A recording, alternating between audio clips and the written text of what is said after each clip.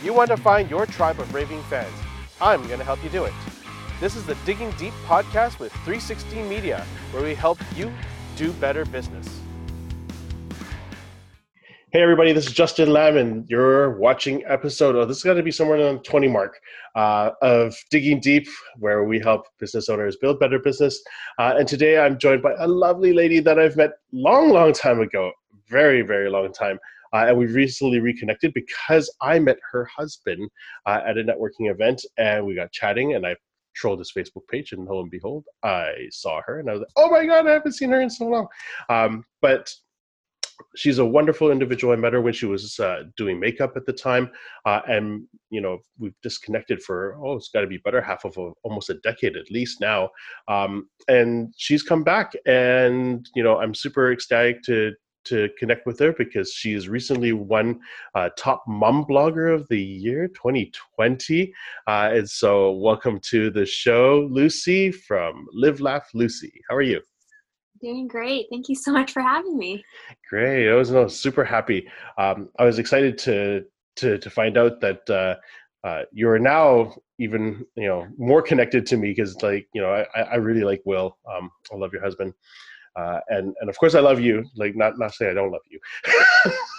All good. But it's funny because, you know, as life travels and we go on, we often come in and out of each other's lives, and it's kind of neat that you've come back into the ecosystem or the ethos, and you know, you get an opportunity to see how you've changed and how you've adapted. And so I've noticed that you've won Top Mommy Blogger of the Year. So that must be exciting. So tell me a little bit about how you started your journey into blogging. You know, what got you into it? Actually, I started blogging years ago. I don't even remember when exactly. I think more than 10, 15 years ago. And so I had two blogs before, like two websites. And I noticed a pattern after a few years. I would always kind of start something, and then I would kind of give up. And then I would try to, like, I don't know, I was like following other bloggers, other fashion bloggers. I'm like, oh, I really like fashion. I like makeup, you know, and I'm like, I can do this. Like, I've got lots to share. But the most that I liked about blogging was writing. And I'm also not a techie person. Like, I'm so not tech savvy. So after my first blog, it was called One of Plenty. I kind of stopped that because I'm like, oh geez, I don't know how to use WordPress. I don't know anything about coding and all that kind of stuff. Like, there was no Squarespace back then, or Wix or whatever. So then I kind of gave that up. And then a few years later, I started another blog called Feast and Fashion because I'm like, I like food, I like fashion. So I kind of came up with that. And then doing that off and on for like almost a year, I'd say. And then I also kind of gave up on that. I'm just like, well, this isn't really my thing, you know. I'm not really, it's kind of the same thing. I'm just talking about fashion. I'm not even that much of a fashionista actually, but I just really enjoyed the creative outlet of it. I loved taking photos. I loved putting content together with photos, and writing and expressing myself. So that was what I truly liked. And then later on, I would say about 4 or 5 years ago, I started a little YouTube channel, and it's called Live Laugh Lucy. And I would do like makeup tutorials and things like that. And that was like more of a practice for me to get out of my comfort zone and share like my knowledge in makeup and doing makeovers and stuff like that. But then again, after about 3 months of doing it, I gave up. So and then I started like and then I started to kind of wonder or get more clear as to what is it that I really want to put out there. And so I noticed that my passion truly lied in motherhood once I became a mother. And so I started Live Laugh Lucy again, but instead of starting an actual official blog, because I still haven't figured that out yet, the website and all that. I'm like, well, you know, Instagram can be my platform because I'm comfortable with it. I know it well enough, and there's, you know, still a lot I can learn from it. But I'm like, I was comfortable enough to just kind of get it started. So instead of like waiting for all my ducks to line up, I'm like, you know, I'm just going to go for it. I'm going to go for it. I'm going to just do my thing and write and whatever it is and just see how it goes. But I told myself I'm not going to give up. And so after my first baby was born, I started to follow a lot of other mommy bloggers on Instagram, and I was just so inspired by them. And then that's when I started to share a little bit more about myself. And I just found a lot of passion and fire in sharing what's real and just being honest with what's going on day to day with in terms of like my journey being a mom.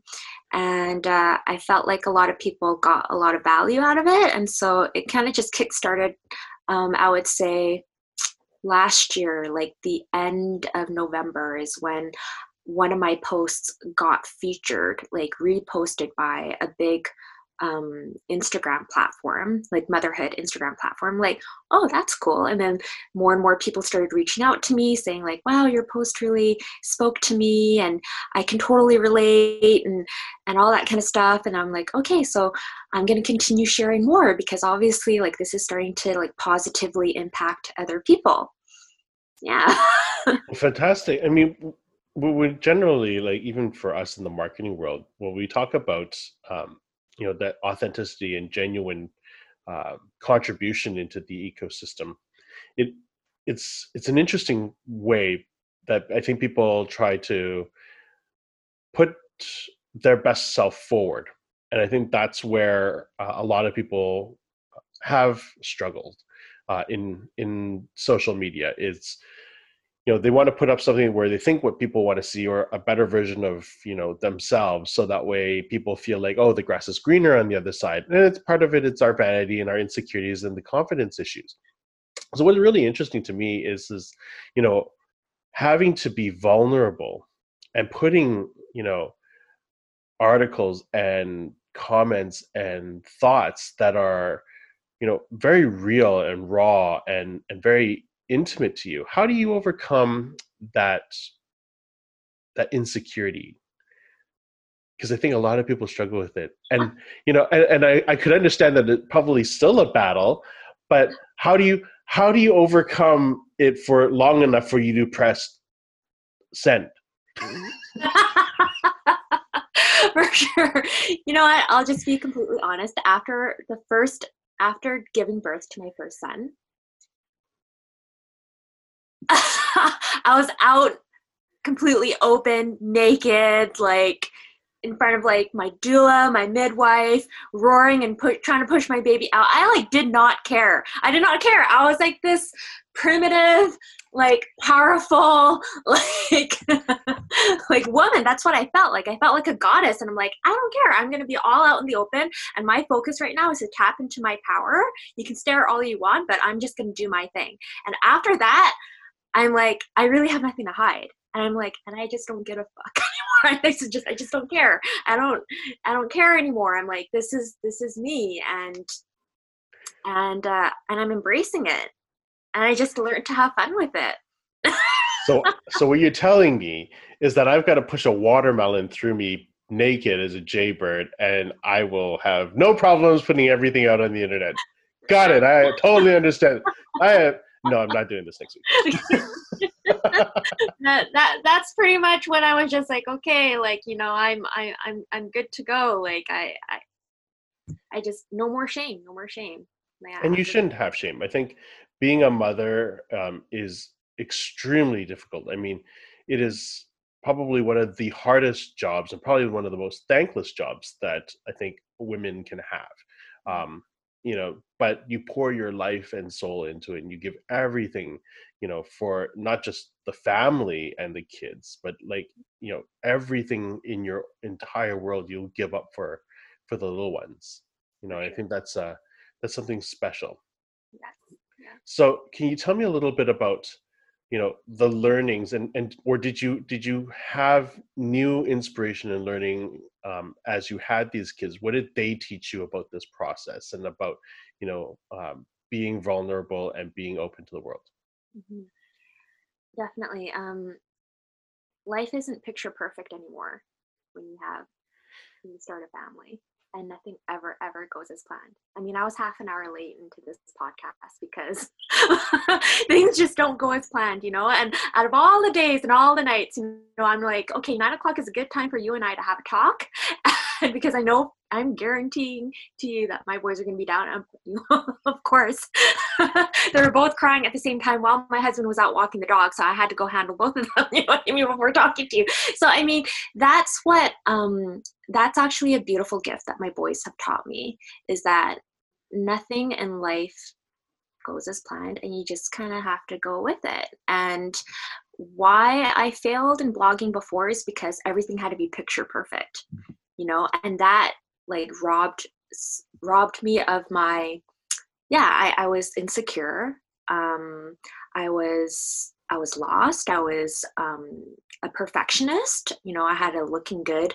I had a thing of always wanting to look good in front of other people, like, and thinking that, oh, I need to hold up to this like reputation of living like a certain type of lifestyle or whatever it is. But after having my boys, I'm like, just nothing is picture perfect. And puke and poop all over is just dandy for Instagram. Actually, it makes for even really much more engaging content. I think viewership goes up when they see, you know, like streaks of poo on white shirts and like, you know, milk stains on black shirts. I think that it just exponentially climbs. Exactly. So keeping it real.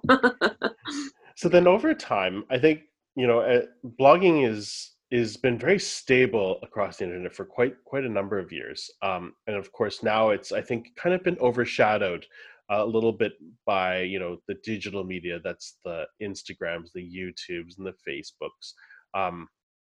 Where do you feel like written word is now in this space? Like, how do you feel personally about, you know, what written word does and or impacts the people that, you know, that frequent and interact and engage in you and your website? I feel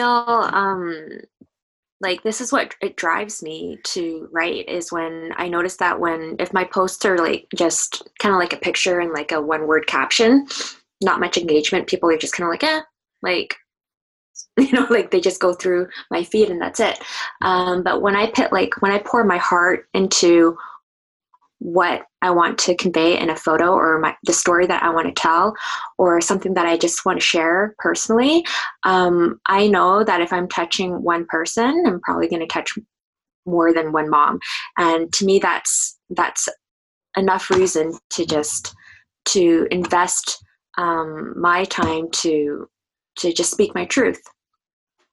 Yeah. So. And have you found, you kind of touched on it, but I mean, I think a lot of people have a misconception that, you know, long captions, long form content, you know, I call long form content anything over like 10 words at this point in social media. But I think people have this notion that, you know, people don't read the comments or don't read the captions. And you're telling me that it's quite the opposite, that in fact, you're actually getting better engagement. Is that true? It is. Yeah.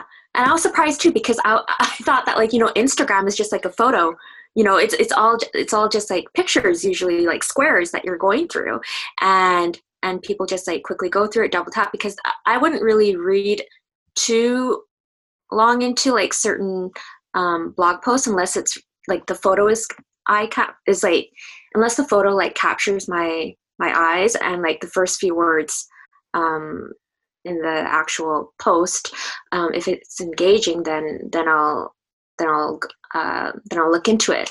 But now that's something that I wanted to share with as well, is that I letterboard with my posts.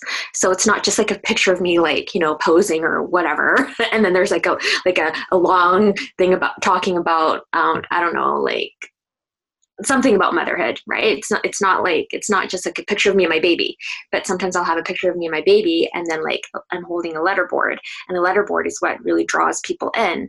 And usually I'll think of a catchy title to put on my letterboard, which draws people to tap and be like, oh, I want to read a little bit more about this. So Cool. So where did you get the idea of the letterboard? Because I think it's really wonderful. I was cruising through your feed and I thought, oh, that's really cute that you use letterboard.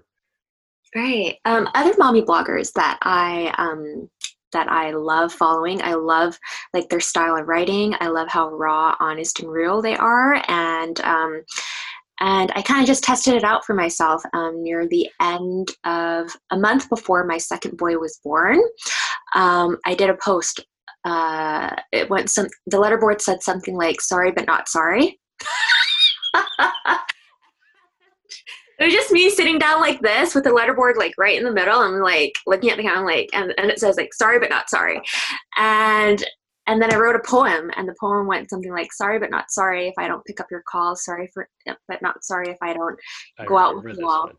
Do you remember this one? I remember this one. And the main message was that based on my experience with my firstborn, I'm like, I'm going to set boundaries with how I'm going to move forward with my second baby in my fourth trimester, and that was a huge lesson for me. And I think that's something that so many parents can relate to because it's exciting when there's like a first baby that's born in the family or whatever it is, family and friends, they come visit and this and that. And it's like a celebration. But then at the same time, there's like no room and no time for the mom and the dad and baby to heal and to connect and all of that. So when I made up that letterboard, that was the first one that really kind of got like a lot of attention. And I'm like, yeah, this is great. So many people can relate to it. I'm going to move forward and just continue to share and speak my truth about what's real with motherhood and parenthood, marriage, and everything else in between. And Yeah. I think the "sorry not sorry" mantra is a beautiful mantra. Now, before we dive into this question, just for context for the viewers, are you working currently? Are you working at a job prior to all of this crazy stuff that's happening? But like prior to, were you working at a job or just in between mat leaves or? Between mat leaves, yeah, yeah. And Okay, 202, so I didn't get to go back to work because I got pregnant like 8 months postpartum with my first boy. okay, cool. Yeah, yeah. Okay, so as I ask you this question, it might be a little bit out of reach, but do your best to kind of help me out with this. So, what I really love about the "sorry not sorry" is I think a lot of people, who are parents working, whether they're entrepreneurs or just in the general workforce, don't set boundaries and or have difficulty setting boundaries for fear of backlash, for fear of judgment. And what I want to ask you is what did you face when you set those type of boundaries, and how did you overcome that stigma of it? Mhm. It was scary. It's always scary to say no, especially because I am a people pleaser. I'm very supportive. I'm always the type to just like welcome people with open arms and be like, come in, sit down, have more, eat more, drink more, come on, And I'm not like a party pooper. So, and same with my husband. He has a big problem saying no. Like we're both the same. We're the same kind of people, which is why we married each other. um, but we pay the price big time, big time. And like, there's a cost when you do not say no, when you don't set boundaries. And there's also a loss of respect because people don't know how to respect you to a certain point. Or so I started to notice these patterns that uh, it actually served me, it served my husband, it served my family, it served us so much, all of us a lot better to set boundaries and not necessarily just like cutting people off, but it would be like, okay, you know what, like you love to come see the baby, you love to come visit us, all right, let's well, you got to bring some food then. Or it's kind of like give and take, a balance, like setting a boundary but also like allowing people to give and allow and for us to receive. So finding that balance, but also setting boundaries. Or it's like, okay, well, I'm still healing.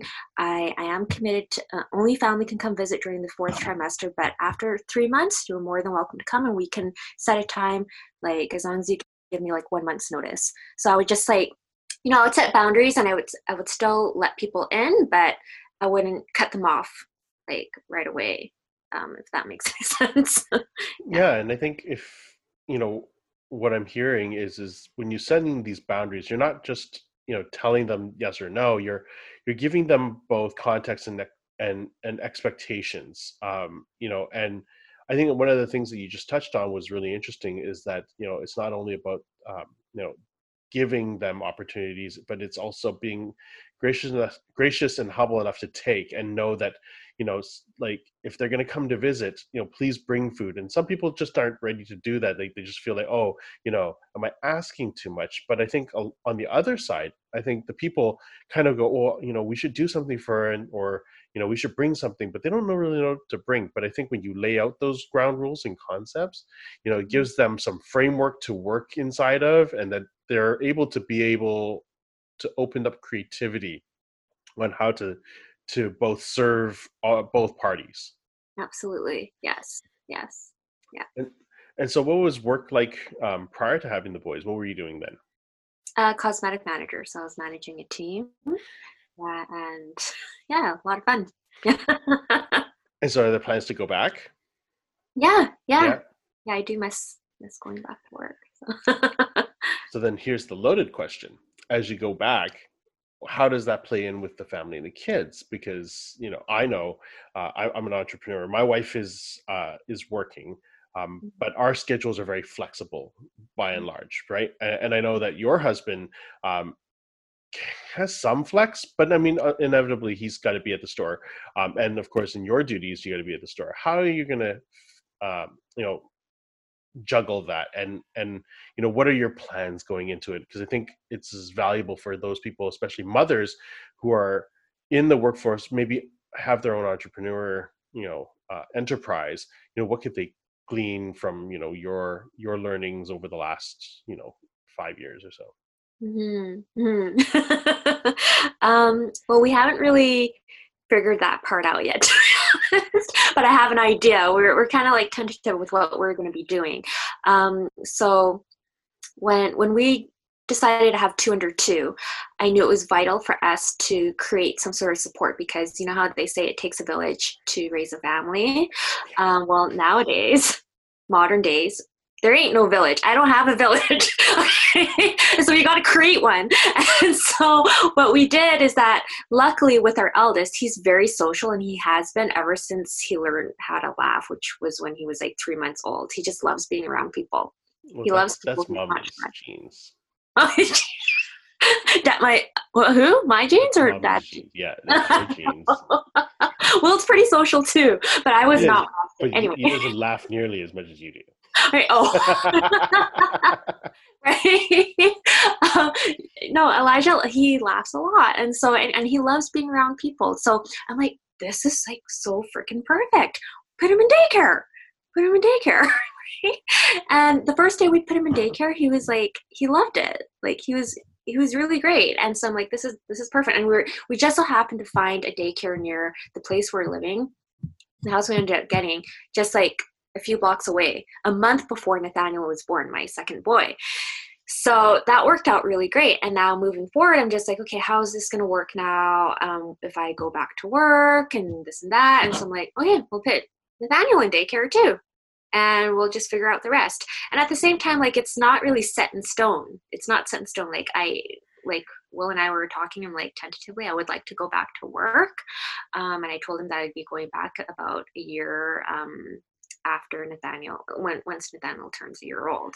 So, I mean, it's been almost 3 years since I've been back to work. So they're still holding my position, which is nice.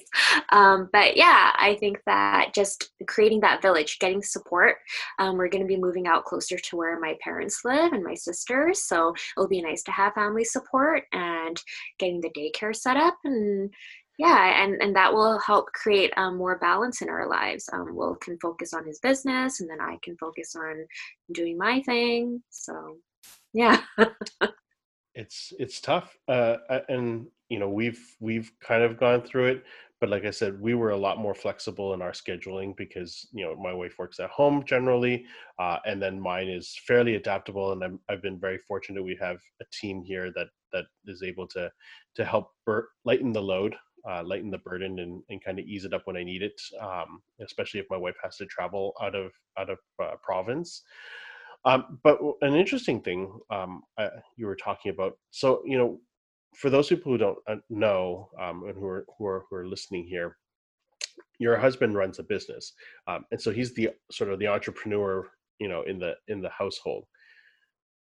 What is it like as a spouse, mother, you know, in that environment? And what type of concessions, what type of compromises do you have to make, um, to accommodate that type of relationship? Because it is stressful, and it adds a sort of another layer to just two average working parents. And I would know this because I definitely do the same to Mel on my side. But I'd love to hear it because that's not something that I think my spouse will openly share, or be able to give it to me straight without wanting to crush my ego and spirit. But I can already imagine that it's quite a bit to deal with. But maybe you can help me shed some light on what that's like for the other half. What type of things do you go through without like incinerating Will on the podcast? With Will being an entrepreneur, you mean? Like, what are the Yes, yeah, yeah. challenges? What are the challenges for you, like to juggle the kids, to juggle the household duties, to be a spouse, like what type of things like do you have to deal with on a day-to-day basis? And if you're listening to this, Mhm. this will be just gold, and you can thank me later. Well, okay. Now, because it's like we're almost 2 years into having our first child, so we're starting to find our groove together after about 2 years of having a kid. Uh, it was definitely challenging in the very beginning because he was so used to just having his own schedule, doing everything on his own terms, not having to um, really report to anybody. He was his own boss. He was in charge of everything and in control. Once we had our boys, actually, the moment I got pregnant, it's kind of like he started to realize and see that, man, his freedom started to slowly like go away. And, especially after we had our first baby. I mean, it was a shock to both of us, but it was especially to him because he's so used to having everything, doing everything his way, especially the sleep, like the sleep, losing sleep and not being able to sleep in, or um, him having to pick up his feet and his hands to help me, even because I was so independent before. I was like able to just do everything by myself. I was like, no, just I'd push him away, be like, no, let me do it, and he was used to that. And then after our first boy was born, all of that was kind of like our world flipped, like turned upside down, because he was like, oh man, like I don't, I can't, I have like no say anymore. Like it felt like I can understand. Like he told me, it felt like he had no say in anything. Like I was in charge. Like he was just the one that had to follow me, and he wasn't used to that. He wasn't used to scheduled, a routine, like, and that were things that I knew I had to set in place for our boys, like for the sake to save our family, really, and ultimately to save our marriage. So there are certain things that like he wasn't used to because he was so used to running his own show. And now all of a sudden we have like our first boy and then our second boy, and it's kind of like they're kind of running our show right now. But then we're kind of we still have to guide them as parents and work together as a team. So for my husband, I think that was like the most challenging part. It was definitely hard for me because I'm used to working as a team. Like I manage a team, so I'm used to working with a team and kind of seeing the bigger picture when it comes to setting goals and trying to meet them and things like that. And for my husband, he's just used to doing his own thing, being an entrepreneur. And so anyway, does that Yeah, answer your I question? can definitely relate to that. Um, I didn't sleep a lot, predicating our little one being born. But then I tell you, I was so gung ho. I was telling my wife, I'll take the morning shift because I wake up, bright and early. Early bird gets the worm kind of thing. And blew up in my face. I like for the first 2 weeks, I couldn't even wake up. And like my wife would, she got just so mad at me, and rightfully so. Like, there is an expectation there, and I thought I was ready, but man, that was a ton of bricks. And being an entrepreneur, it's really difficult. When you're usually the one, where everybody leans on, and you are sort of in a sense, but as you know, we don't have a manual, and there isn't really a guidebook on how to manage this new addition to your family and all the new things that come with it, in terms of the emotion, the things that you have to do on a day-to-day basis, and all the emotional stuff that comes with that as well. Mhm. And so it's a lot to take in, and just short of our wives cutting our heads off for non-compliance and non-understanding, out of our sheer innocence and Well, of naivety course, about the scenario. for sure. And I feel like, I can empathize with Will and with men or other fathers out there, because one thing with women is that we've had almost 9 months to kind of prepare, like our bodies kind of prepare ourselves for the sleep deprivation and all of that, having to wake up like last trimester every like hour to go pee, and so we kind of like are set up to be able to nurture and not have that sleep. Whereas I think it really, like for my husband at least, I could really see it hit him like really hard when like our firstborn was when our first son was born. Yeah, the lack of sleep. So, So then how do you guys manage that stress at home? mhm. Like right now. Yeah, like, well, I mean, just yes, like right Yeah, now. sleep training, sleep training. Like once we sleep train both our boys, it's like we got our lives back. We're like, woohoo! Like we can be in love again. We can just do our own thing even. Like we can just yeah, just after sleep training both of our boys, and getting them on a routine, we were able to just, it was like a breath of fresh air. It was like everybody can get their rest, everybody can have like their downtime, and we get to reconnect again. And so we commit to that now. As much as possible every evening once they're down, usually around 7:30 to 8, latest 9 o'clock. That gives Will and I a couple hours to wind down together, and then have some time apart as well. So yeah. Hmm, fantastic. This has been truly enlightening. One of the things I generally to ask my guests is, do you have something, that a resource or something that's inspired you, in your own journey, that you could recommend to any of our listeners, that you think could add value to them? Add Could value. be a book, a website, a blog, something that you've drawn inspiration from. Hmm. Hmm. I would say investing in personal development courses is super powerful. I think that that's one of the secret ingredients that has saved my marriage to my husband and I. We did a lot of personal development work together before, and like little workshops and stuff like that. And so one of them that I can recommend is called PSI. So if people want to look that up, they can yeah, look into that. We've been able to build a really great community in Vancouver because of that, and a lot of amazing tools through that course.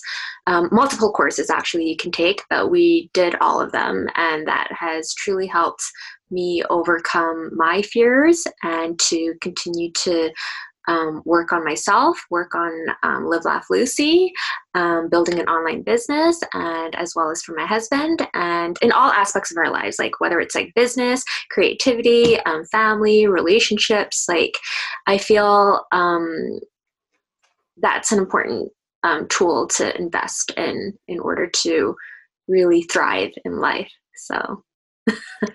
We've definitely done a good job in that, and you still, as much as I remember from the first day I met you, you still carry a beautiful smile on your face, and you still have this bright, loving glow around you, and I think you've always had. So, kudos for you to keeping that through the decades. Honestly, it's not an easy feat, especially with 2 kids and a marriage. Thank you. But I really want to thank you for joining me on the podcast here today. For those people who are listening, please feel free to check out Lucy. She's on Instagram at Live Laugh Lucy, and that's Live Laugh and LUCI, right? That's right. And then same on Facebook. You can find her at facebook.com/Live Laugh Lucy. Please join her on her journey if you are interested in learning about all things motherhood and the journey of being a genuine human being. And such a lovely person, and the kids are freaking beautiful. Comes from good genes. God damn it. Thanks, Justin. Thank you. But again, thank you for joining me here today, and it was really great to catch up with you. Awesome. Thank you for having me. Thanks.